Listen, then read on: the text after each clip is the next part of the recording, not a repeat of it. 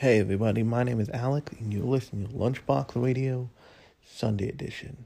Now, I want to thank everybody who's been listening to the podcast lately because there's been a lot more of you. And it really took me by surprise, but I'm happy everybody likes it so much. On that note, I want to talk about something that I love doing for this Sunday edition. And that might not surprise you. It probably won't surprise you what it is, but the content of what it is just might, because I think, actually I know, because I've had the occasion to talk to the head publisher of Anime News Network, the number one site in anime news, that most of the time you get a pretty, when you see stuff about anime in America, you're getting a pretty controlled view of the industry, of the creators, of all of it. And one of the things that has always inspired me in my drawings is seeing like production drawings, or seeing like animation cells from my favorite shows, or the creators of my favorite shows. And so I was looking through because I'm a crazy person, I was looking through my past Twitter conversations, and I came across a Twitter conversation about Satoshi Kon. And if you don't know who Satoshi Kon is, you totally should. I've talked about Paprika on the main feed. You can go check out the episode on Paprika. But he was an amazing anime director. And he primarily made films, but he made one TV series when he was alive, and that was Paranoia Agent. And if you know anything about Paranoia Agent, other than having heard my podcast about that show in the feed that you can listen to anywhere you're listening to me right now, you know that his stuff was like really, really focused on people's feelings and emotions, and especially Paprika were like fonts of like visual splendor and creative, and like insanely creative and beautiful. And before he died, he was starting a new project, and there were some sketches, and there was like a bunch of sketches. There was a bunch of just production stuff that was available. And if you're thinking like, oh, Alex is about to tell me that you can go see like a stop motion animation of the like Magical Dream Machine, I think is what the project was called at the time. I'm not about to tell you that, because everybody takes one look at this thing and they see that it was Satoshi Kon's project, and nobody wants to touch it, because he is he's so revered, and he worked in such a specific way, apparently, that no studio is sure that they can live up to it, so it's just been tabled. And I think you can go find the sketches somewhere online, but that's about it. And I'd actually be surprised if I wasn't talking out my ass on that one, actually. And what I'm trying to say here is that the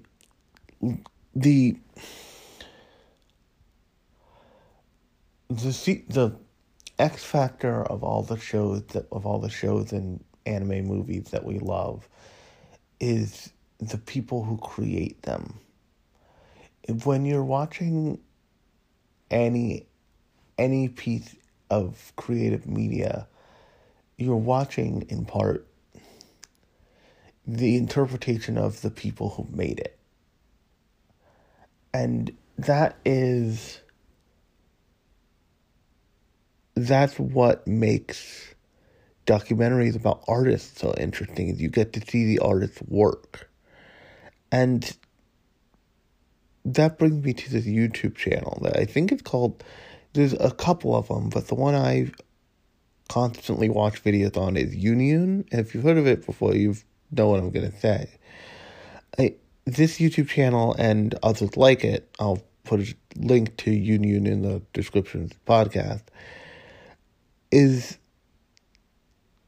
a collection of Japanese, I believe it's like Japanese talk show hosts who sit down with a manga artist, usually a famous manga artist from a show. Like there's one out there for Yu-Gi-Oh! There's one out there for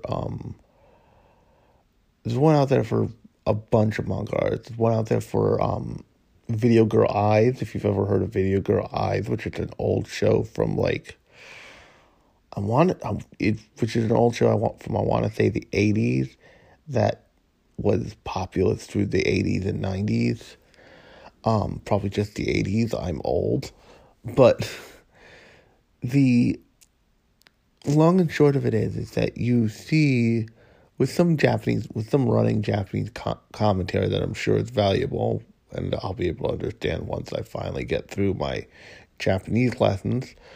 But it is just raw footage of these people working, of these people creating, like either a character portrait or sometimes a manga page or something like that.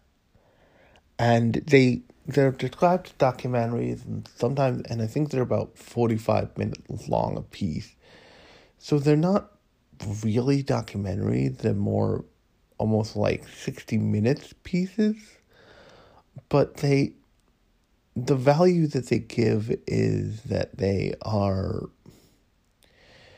these documents of these creators' process, and you can see how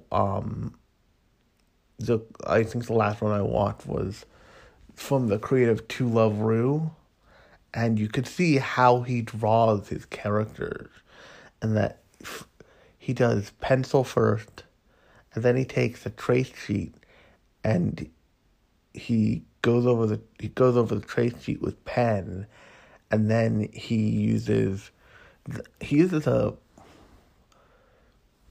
version of screen tone that's actually a sticker, and he applies this screen tone, and I remember seeing this back when I was in art school and using it a couple times actually. He applies the screen tone, but then he goes back in with an X-Acto knife, and he like scrapes away the screen tone that he doesn't want, and that's how he gets this like soft shading that is otherwise difficult to get out of like lick and stick screen tone, which if you've never used it, it's not that it's hard to work with, it's that it's particular. And if you don't know what I'm talking about, screen tone is the like little speckle dots effect they use oftentimes to do shadows and show like differences between things of the same kind of material in manga. So like the shadow under a character's chin is oftentimes just done with screen tone instead of, unless it's a particular kind of manga, and then they sometimes do a hard black inked out fill. And if you're interested in drawing in an anime and manga style, I can't recommend watching these things enough, Because while you certainly won't be able to keep up, something that people who don't draw, who draw not professionally, but enthusiastically the way I do, will always tell you, is that you learn things by watching other people. Believe me, this is not a self-plug. Nothing on TikTok needs a self-plug. But if you are ever interested in seeing my drawings, I made the decision a long time ago to never show my face on TikTok. Mostly because I'm 30 and that place is for the teens. And instead, what I do is I post the speed drawings that Procreate, the iPad drawing app I use, generates from every time you make a new file by default, which is a really cool thing. And it's a time-lapse, it's a speed drawing time-lapse of my process, basically, of how I draw, of how I, make the body form first, and then I go in with the with a pen tool brush, basically, and I detail out in pen because it's because I'm working digitally, not physically, and there's no real distinction between the two tools other than the pencil looks one way and the pen looks another way. So my process has changed because of the tools I'm using to create illustrations. And what these, quote unquote, I don't really want to call them documentaries, but they're not fucking tutorials either. What these kind of over the shoulder of the creator videos do is that they are more than process videos. What I post is raw process videos. But when many people on TikTok who are artists post are videos, point of view videos of them just drawing, and it turns into, and the union over the shoulder videos are very much that. They are the raw, unfiltered process of these people drawing, and it turns into a document of a period of time, because they go and they ask really popular artists hey, do you want to be on the show? Are you okay with showing your process and all that stuff? Because, like I said, I already mentioned one for True Love Ru. There's one out for the creator of Yu-Gi-Oh!, which must be fascinating. But it is all about it. It's not even so much about the artist, although they clearly, who the artist is. It's about the creation of the characters from whatever popular property it is. And in that way, they make the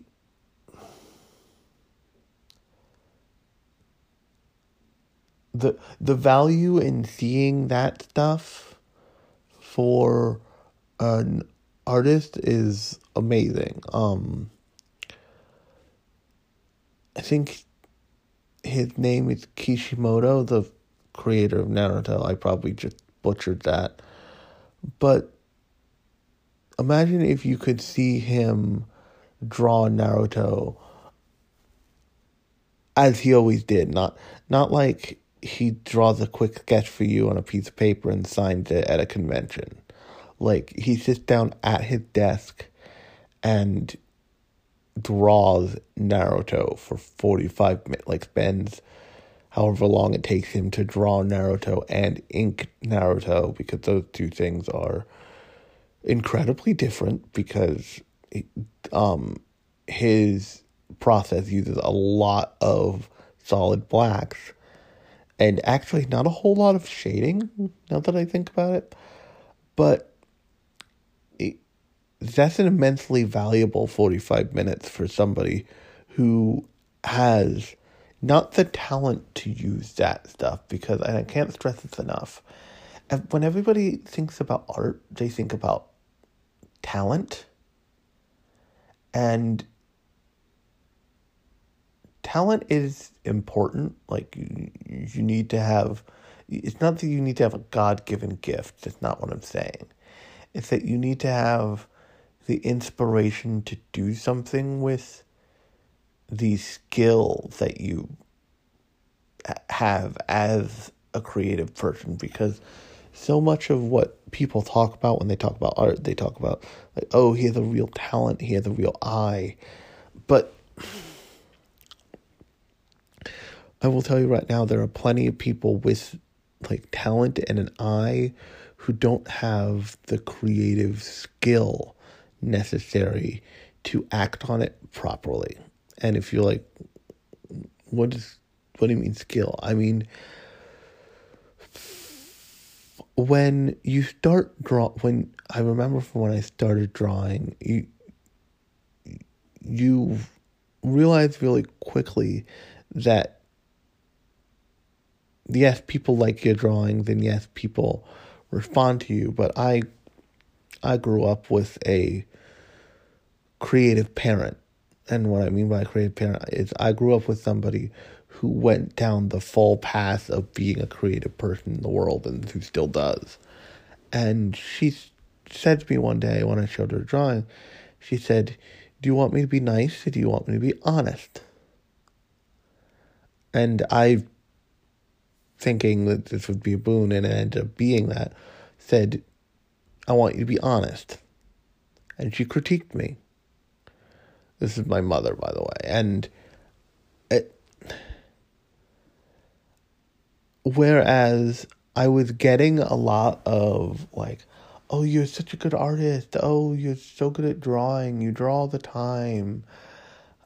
From everybody else, that was people responding to what they saw as talent. What my mom responded to was what she knew as a level of beginner skill that could be built on. So if you do go look at my drawings and you're like, oh, how did you figure out how to do this? Why does this look good? I saw somebody who watched my videos who was like, I learned so much from this video. That's because I had a constant stream of honest critique of my work. And that made me want to get better, and made me want to not lean on the crutch of I was creating things at all, which is oftentimes what can happen. That made me want to improve the craft of my drawings. And these union YouTube videos, what they're primarily putting on display is not the talent that it takes to make art. That's not what they're really concerned with. What they're concerned with is they're concerned with the craft of it. And and that's really why I called them almost like a 60 minutes piece. Because watching the union videos, you see the craftsmanship that goes into creating anime and manga. And so when Dr. Stone was coming out, and they've done this since. They did this actually with that show about high schoolers producing anime. I did a episode of the podcast on it that you can go check out on the feed, actually with Slate, if you're listening to this high Slate. But when Dr. Stone was coming out, they took you through the entire process of drawing one cell in Dr. Stone, of drawing one keyframe in Dr. Stone.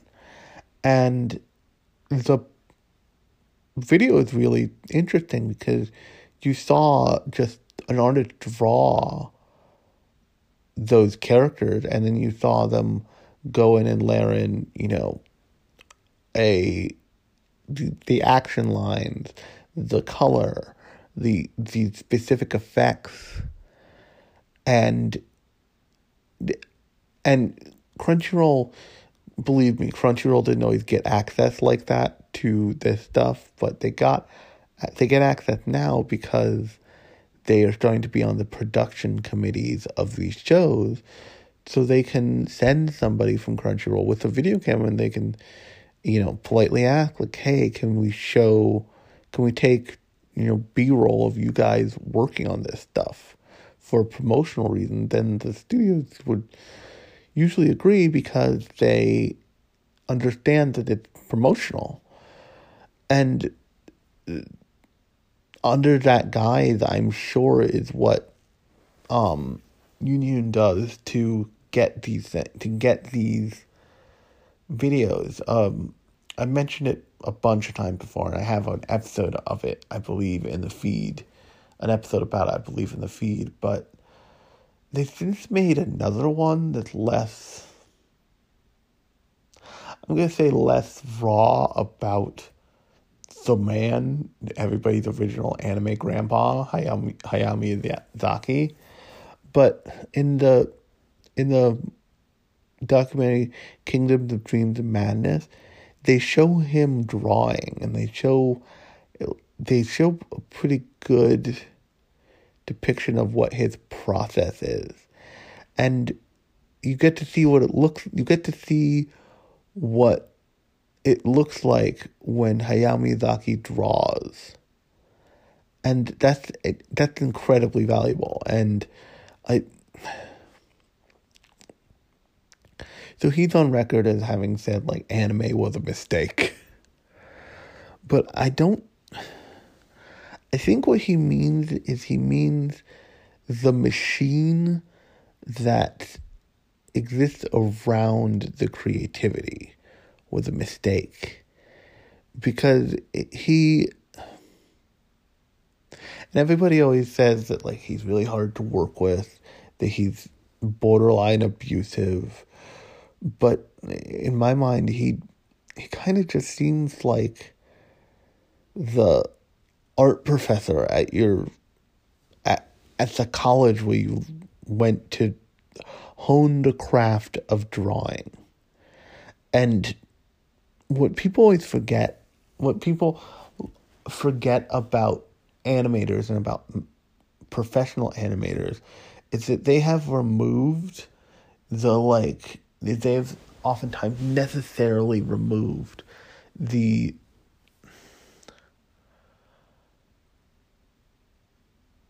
flow part of drawing. And what I mean by that is they've removed the 9 hours that you spend on a drawing. So when I draw, when I do the line work, that might take me an hour. And when I do the coloring, that could my coloring process for my illustrations could take me an entire day. In animation, you don't have that kind of time. You don't have the luxury of time because a scene, a single cut of animation, a couple seconds of animation could have dozens of drawings in it. So the speed at which you need to execute on each drawing requires not talent, but an immense amount of skill and an incredible amount of knowledge about whatever you're animating. And the best that I've ever seen this handled is in the is actually in the show Shirobako, when one of the side characters needs to draw a cat, and she can't do it, and one of her fellow animators, somebody who's a little higher up in the studio than her, just says, like, to the cat in the park, go hang out in the park and sketch that cat for like 20 minutes. You'll figure it out. You have to figure it out. It's your job. And the thing is that when I draw, I have the luxury of taking my time, experimenting, messing with other styles. But when the people that you will see in the union videos draw, they have to do all that to stay relevant, but they're creating popular works. And they're often creating popular works with millions of fans. When Oda draws One Piece, he better be really sure what he's doing, because there's an entire industry that surrounds him, that, pays for his house, that he needs to be sure of himself with each line, because if he isn't, then if he takes a couple more hours, then that chapter might not come out. If that chapter doesn't come out, a whole bunch of other things happen at once. And I think if Hayao Miyazaki was saying anything about the anime in that comment, he was probably talking about the fact that there are so many fans that don't understand the sheer amount of skill and craftsmanship that goes into creating the things they love, and they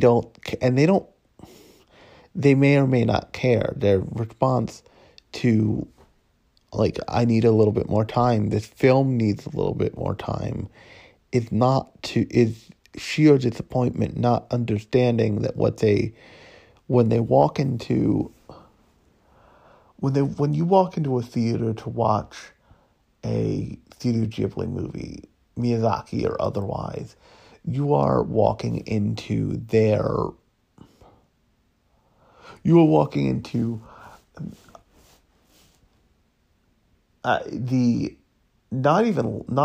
certainly not life work, but years of work that you will experience in somewhere around 2 hours, and you will walk out and you'll have real opinions about. But the thing is, that movie Mary and the Witch's Flower that Studio Ponox put out, they also put out, I talked about this, Modest Heroes. Say what you will about Modest Heroes being like a compilation movie, or the quality of Mary and the Witch's Flower, but you have to understand that those films were years of a group of people's lives poured into a project, and people, it's easy to forget that when you're watching a completed, polished thing, that at the beginning of this process, it was somebody sitting down and doing some character sketches, some environmental sketch work. It wasn't... Animation, the reason why animation is so expensive is because what the beginning product is not actors, it's not, location scouts. What the beginning product is a sheet of paper and a group of people working to turn that sheet of paper into many sheets of paper that contain a whole universe on it. And the union these like union YouTube videos, these like 45-minute long things, give you a real glimpse of how that happens, of how out of nothing someone creates a character and then a world for that character to exist in. I'll end with this. In that documentary film, Kingdoms of Dreams and Madness, which seriously, I've mentioned it enough times, you should seriously check it out. If you have an interest in film, you should go look at that thing. Hayao Miyazaki is sitting in the hotel room where they have traditionally rented out for, like, reserved for years for press conferences, because they do not want people over at the actual studio that is, or at the museum, because those are different things reserved for a unique purpose. And he's talking about Princess Mononoke, and which was his first big feature film that wasn't like the Lupin property or something. And he looks out at the view over the rooftops in Tokyo, and the camera makes sure to take you on the specific path along the roof that is the path that Ashitaka takes through on the roofs of Irontown when he's going to ultimately try and save Son from Lady Eboshi. And if you can't tell, I've watched this movie incessantly. I love it. It is one of my favorite animated things of all time. But you see, and as a trained animator, I saw this too. You see, that's not just like it is the roof pattern that Ashitaka takes. You see that he saw this at some point when he was doing a press conference to announce the movies, that he was working on the movie, that maybe they formed the studio, and he took that piece of real life and put it in the movie, and you would never know it if you didn't have access to an interview where he's announcing his retirement for the umpteenth time, but where he says, this is where that's from. You can come to this hotel room when we're not using it. You can look out the window and you can see the rooftops of Irontown. And these like 45-minute long videos that Union produces are your ability to see the rooftops of Irontown from tons of other creators. And there's tons of these videos that I haven't watched, because I look at some, I'm like, I'm not sure who that is. I'm not really interested in it. But when I find somebody I like the creator of Yu-Gi-Oh!, or the creator of To Love Ru, I'll click on it, and it will be an amazingly educational 45 minutes. So on that note, I would encourage you to go check those out. If you like this episode, you can subscribe to the podcast or whatever you're using to listen to me right now. If you rate the podcast 5 stars on iTunes, it really helps the show. It helps other people find it. These episodes every Sunday are something more like this. There's something more like little pieces of things about the industry. The episodes on Thursday are much more involved. They are my rambling thoughts on a single show, or if I have a guest, they are a discussion about a single show or movie. Sometimes with a twist. I remember being Slate. One of the ones we did was about interspecies reviewers when that show got, like, shadow banned from the internet. But, so if you like this, you can definitely go subscribe. I release 2 episodes a week. And until next time, my name has been Alex. You've been listening to Lunchbox Radio, and I will talk to you on Thursday.